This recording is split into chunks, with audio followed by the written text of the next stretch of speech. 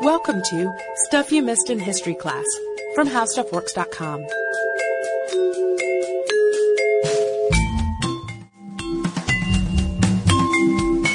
Hello and welcome to the podcast. I'm Sarah Dowdy. And I'm Deblina Chakraborty. And Deblina, we're going to pick up where we left off last time with the Norwegian explorer / diplomat Fridtjof Nansen. And we've already talked on the last episode a little bit about Nansen's upbringing and his pretty impressive scientific studies, his first adventures. There was this trek across Norway on skis, followed by another trek across all of Greenland on skis. But crazy part 1 and 2. Exactly, crazy part 1 and 2. But where we left off last time was aboard the Fram, which was, of course, the ice ship that Nansen had commissioned specifically for this journey over the North Pole. And in case you missed the last episode, just to give you a little recap of his motivations, he was operating under the observation that currents move east to west over the Arctic Ocean. So he had helped design this specially built ship that could withstand being frozen in the middle of the ice pack and would be purposely frozen into the ice pack. And then once there, the plan was to sort of just ride the currents over the North Pole, or at least get really close to it. And it worked, or at least the first part of it worked. The Fram, which set off from Oslo in 1893, withstood the ice and was comfy and cozy to boot. It had a fully stocked library, as you may remember, a windmill that generated light during those Arctic nights, and a saloon. But after a couple of years at sea, Nansen was ready to leave the Fram behind. He had realized that the projected 4 to 5 year trip might take something more like 6 to 7 years. And also it was clear that the ship wasn't going to travel far enough north to actually hit the pole. If he were to achieve that record, he'd have to make a dash, basically head out with kayaks, skis, sleds, dogs, and just one companion. But there's a crazy part 3 to this whole scheme. He wouldn't just be able to dash out and then return to the coziness of the ship with its windmill and its library and everything. Leaving the Fram meant that he'd never be able to return to it, because locating the ship in the middle of the Arctic wilderness and catching up with it again, too, because of course the ship would be drifting all this time, would be impossible. So instead, he was going to have to, after trying to make it to the pole, find solid land, and from there try to locate a settlement and hazard ice flows and polar bears and temperatures in the negative 30s along the way. No problem, right? Sounds easy. But first, Nansen, he never sets off without a plan, right? So his first concern was who was going to go. It was going to be either Nansen or Captain Otto Sverdrup. He decided quickly enough that Sverdrup was going to be responsible for the trip, so he was going to stay behind, and Nansen was going to be responsible for the mission as a whole. So Sverdrup would stay with the Fram, and Nansen would go out on the ice. He'd take along Hjalmar Johansson, a famous gymnast who was really good with the sled dogs and seemed like he could hold up under the physical and mental strain that they were going to face. Which I say would be the major qualification for your dash to the North Pole partner. Indeed. So we talked a little bit in the last episode about how Nansen differed from many other explorers, how he sort of considered the risks carefully. He observed nature. The whole getting purposely packed in the ice flow is one good example of that. And observed natural conditions, and also really learned from the people who lived in the North, adopting things like kayaks, and knowing when to turn back, too. But I read some of Nansen's account, Farthest North, which is a summary of this whole journey. And there's a passage that I think really emphasizes the care that he took. And it takes place when he's telling the men about his plan to make a dash for the pole. And this is what he writes. I impressed on them, however, that while it was unquestionably a fine thing to push on as far as possible towards the north, it was no whit less honorable an undertaking to bring the Fram safe and sound right through the polar sea and out on the other side, or if not the Fram, at all events themselves, without any loss of life. I mean, it sounds like not the kind of speech you expect from the leader of the polar expedition, who's usually like, let's do it, let's make it all the way. Especially because you don't think that the rest of the crew would be clamoring to go exactly. I mean, I don't know if I would be. Some of them were, actually. They really wanted to go on the dash, but that he emphasized try to stay alive, guys. Seems like a really important difference between him and a lot of his contemporaries. He wasn't all motivational speeches, though. He also got really busy getting together his supplies that he would need. In addition to their regular scientific observations, the guys aboard the Fram started preparing gear, started helping him get everything ready. This included silk tents, sewing sleeping bags. One person even copied Johansen and Nansen's journal and their research so that they would have twice the chance, the information would have twice the chance, that is, of making it back to the outside world. Nansen, in the meantime, worked on building bamboo frame kayaks, which were covered in canvas, 36 pounds apiece. And they really look kind of funny, too. They're not long and narrow like kayaks traditionally are, because they were afraid that something like that would get bumped around so much they'd break their kayaks before they needed them. But if you read Farthest North, this is kind of the fun part of Nansen's account, getting ready and all the preparations. And it's before the monotony of the ice starts, where it's just one cold day after another. At this point, he's still wondering if it will even get cold enough to warrant bringing the wolfskin clothes he's considering. And he hosts a big party to aboard the ship when it reaches the highest recorded northern latitude. So there's sort of a sense of anticipation and celebration at this point. But he's also trying to psych himself up for what's coming. Around New Year's Eve, 1895, he says, "Never before have I had such strange feelings at the commencement of the new year. It cannot fail to bring some momentous events, and will possibly become one of the most remarkable years in my life, whether it leads me to success or destruction. Years come and go unnoticed in this world of ice, and we have no more knowledge here of what these years have brought to humanity than we know of what the future ones have in store."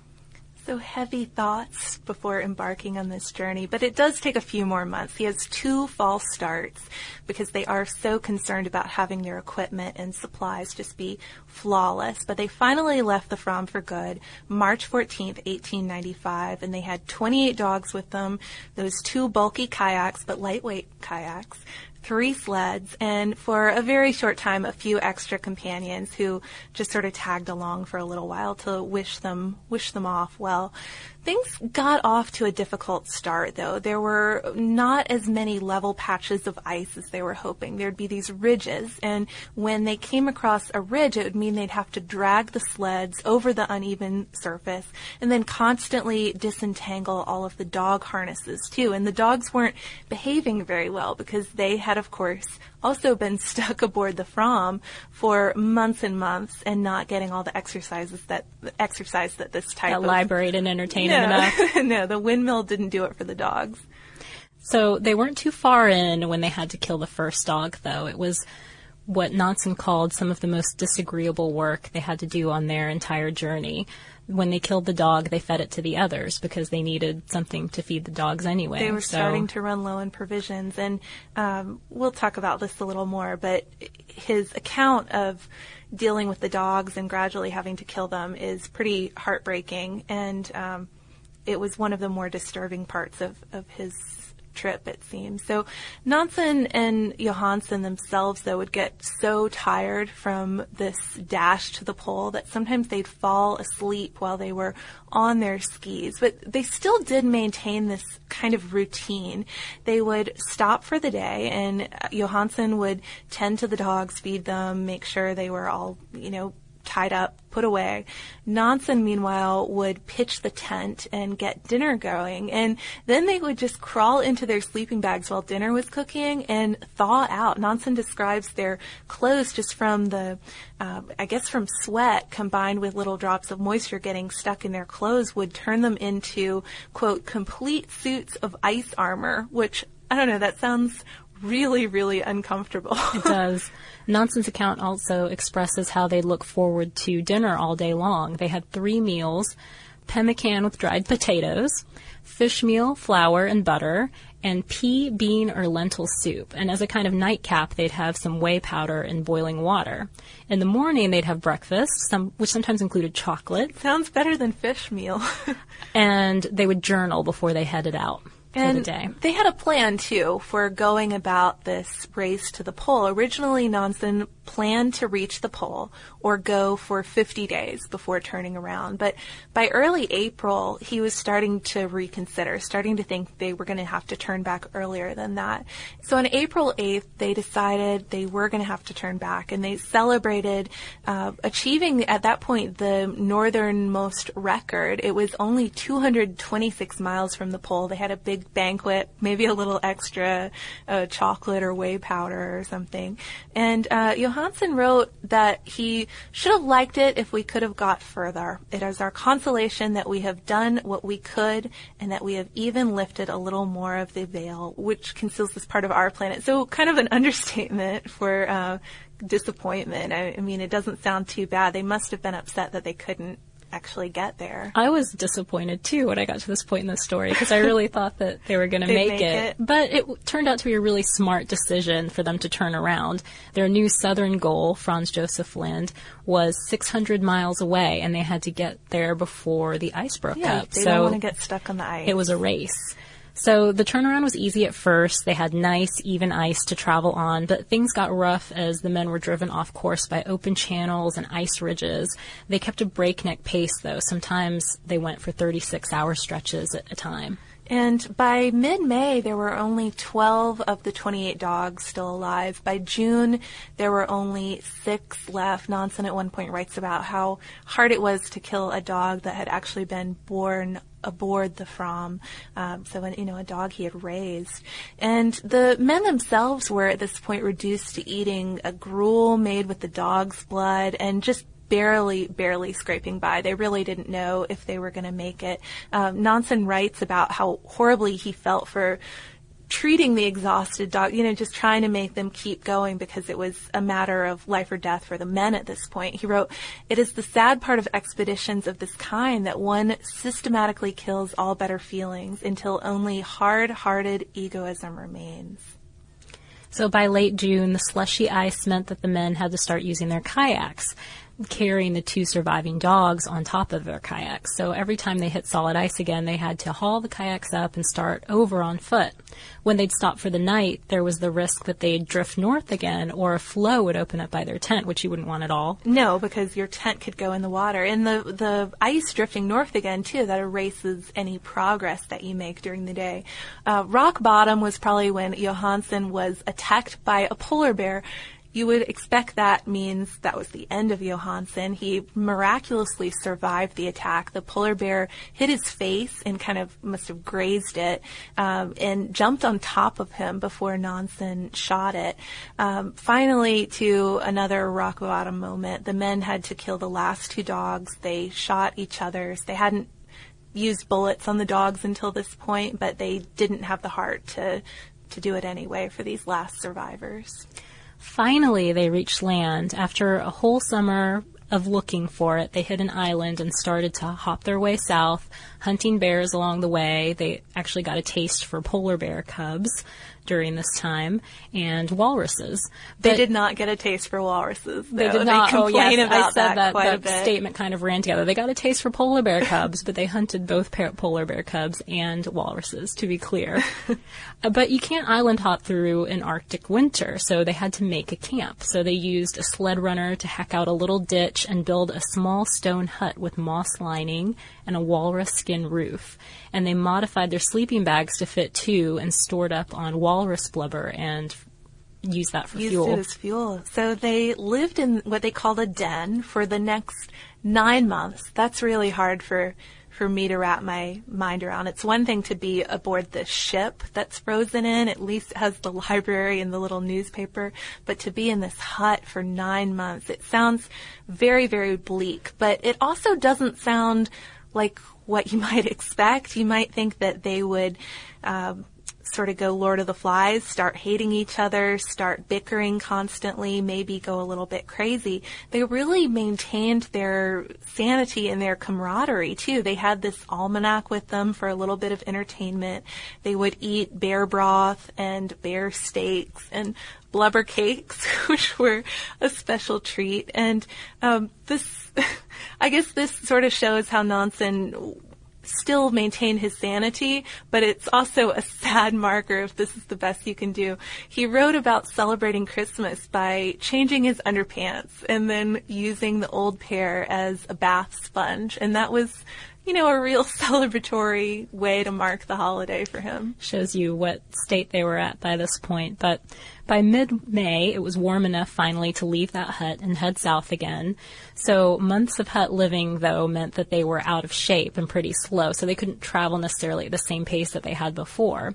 At one point, they almost lost their kayaks, which at that point was their main method of transportation. So they would have been done for. They would have been out of luck. And then by June, they were gearing up for an open water kayak journey to Spitsbergen, and they were hoping that by doing that, they might find a ship along the way. But on June 17th, 1896, Nansen heard barking. By pure chance, they had managed to run into the British expedition of Frederick G. Jackson, and this is kind of how their meeting went down. Jackson said, "Aren't you Nansen?" Nansen answered, "Yes, I am." And then Jackson replies, "By Jove, I am glad to see you. Where have you come from now?" So Jackson's careful at this point, though, even while they're having this exchange, not to mention the Fram around Nansen and Johansen. He figures that they must have been the only two survivors from some disaster, but miraculously, only days after Nansen and Johansen returned to Norway, the Fram and her complete crew arrived as well, having come clear of the ice pack finally at almost the exact same time.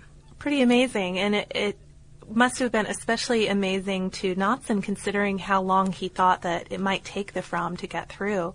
So this time, with this whole reunited Fram crew back in Norway, Nansen became an international celebrity. We talked about after his Greenland trip, he was a pretty big deal back home, but this time he's an international celebrity, and he started teaching oceanography at the University of Oslo. He wrote Farthest North, the one we've been quoting from a bit, and did this huge lecture tour to support it. And just by the by, it kind of seems like Farthest North is still like a boy's handbook for young adventurers in Norway almost. I don't know if you could maybe kind of like Into the Wild or something like that. I don't know if that's a false comparison, but something a lot of kids in Norway still read today. Nansen's prominence, though, in his country came at a really great time for national politics, because the country was ready to finally become independent from Sweden and needed some kind of national hero like this guy. Yeah, Nansen was actually part of the secret delegation sent to Copenhagen in 1905 to feel out the Danish Prince Karl on whether he was interested in becoming King of Norway. The country achieved independence in 1905, and Nansen became its first ambassador to Great Britain. But he didn't take his family with him. Ava, by this point, had 5 kids with him, and she stayed behind. He always intended on returning to Norway in a short time, and when he finally returned to Norway in 1907, his wife died suddenly of pneumonia. Their relationship had actually been strained for some time. All that living apart probably added a lot to it, but it's safe to assume that there are 2 things we can know about them, and that is that she very likely helped keep him alive out on the ice. He wrote of her a lot in his diary, and he had promised her that he'd come back alive, and he was intent on keeping that promise. Also, without her, the home life that he envisioned, 5 kids living together in this big house, didn't really happen until his children were grown and married and he was old. Yeah, his kids ended up living more with relatives and friends while he embarked on this really ambitious post-explorer career. And he didn't end up remarrying until 1919. But so moving on to that post-explorer career, we alluded to it a little bit in the beginning, and it's really impressive how broad its scope is. So it all starts, though, with World War I. Nansen accepted that further polar explorations were going to be an impossibility, so he got to work ending the Allied blockade against neutral Norway. He wanted at least vital supplies like food and things to be able to come through. So out of this whole thing, he came out of the war as the president of the Norwegian Union for the League of Nations. He was a huge League of Nations supporter. And this is where Nansen's great humanitarian career kind of kicked off. And it's a bit strange that he got so involved in this world of tricky post-war negotiating, considering that he was by training a scientist, and he was interested in returning to his science after so many years as a diplomat and as an explorer. But he was also such a star at this point that people from all over Europe were willing to hear him out. You know, he was the one guy who everybody was okay talking to. In 1920, he went to work repatriating prisoners of war, people who had waited for years for someone to help them get home again.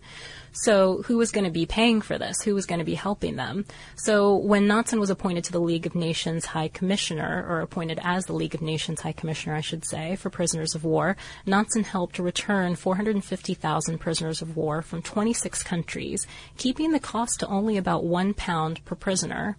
During his travels for the POW job, he saw that many in Europe were starving, especially in the Soviet Union.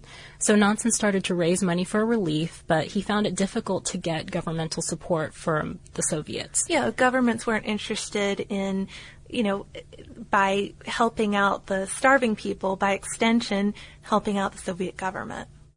Nansen turned to private donors instead, appealing to humanity over politics. He was kind of like, these are just people who need help regardless of the politics involved. They don't have anything to do with politics. They're just starving. Yep, so he raised enough money and gathered enough supplies to save an estimated 7 to 22 million people, according to his Nobel Prize biography. Then in 1921, he used his experience repatriating POWs to start helping settle stateless refugees. So all these people left after World War I with maybe not a country or a country they couldn't return to.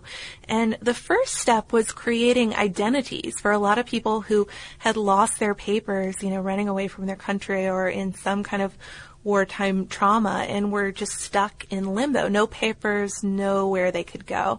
So he formed something called Nansen passports, which were eventually issued and recognized by 52 governments, something I thought was pretty remarkable. And they helped hundreds of thousands of people resettle, including some pretty famous names like Igor Stravinsky and Anna Pavlova. We talked about both of them in our Rite of Spring episode. Sergei Rachmaninoff, Marc Chagall. So a lot of big names, and then a lot of other people, too, who were just stuck with nowhere to go. In 1922, the Greek government asked Nansen to figure out an unsupportable influx of Greek refugees from Asia Minor after the Greeks' defeat by the Turks.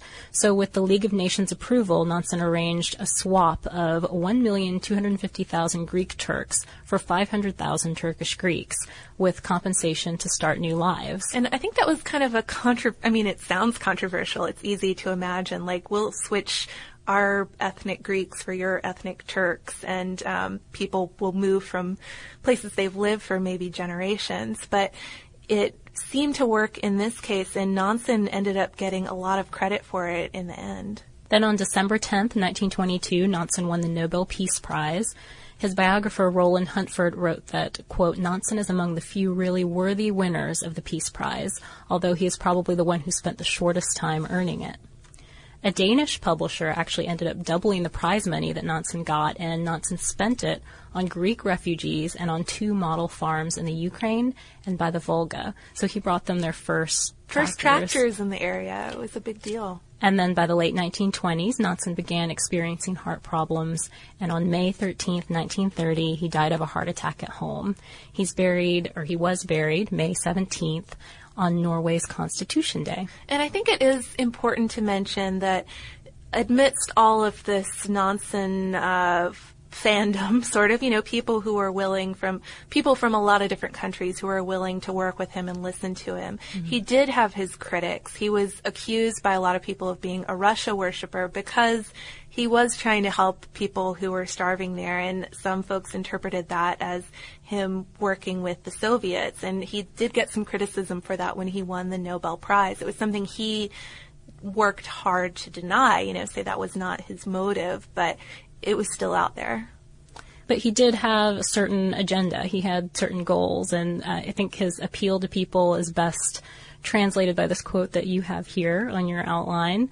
He says, "It is within us all. It is our mysterious longing to accomplish something, to fill life with something more than a daily journey from home to the office and from the office home again. It is our ever-present longing to surmount difficulties and dangers, to see that which is hidden and seek the places lying away from the beaten track. It is the call of the unknown, the longing for the land beyond, the divine power deeply rooted within the soul of man. It is this spirit which drove the first hunters to new places and the incentive for perhaps our greatest deeds, the force of human thought which spreads its wings and flies where freedom knows no bounds." Spirit of adventure, I would say. That Absolutely. might sum it up. And I think people of any time can relate to this. I think so. And wanting to do something bigger with your life. And I think that maybe the most interesting point of Nansen's life is that he is famous for being an explorer, but he ultimately did do something bigger with his life than achieve a polar record or something like that, a remarkable feat of endurance. He went on to actually really help a lot of people, and he did that by not dying out there on the ice. But there's Although I love this, how he says home to the office and from the office home again. It doesn't seem like for him ever going to the office. Yeah, I know. Maybe he worked in the lab for a few years, but no, he certainly wasn't in a cube for any of his days. There's a lot of ways to learn more about Nansen today. He is a really celebrated figure in Norway.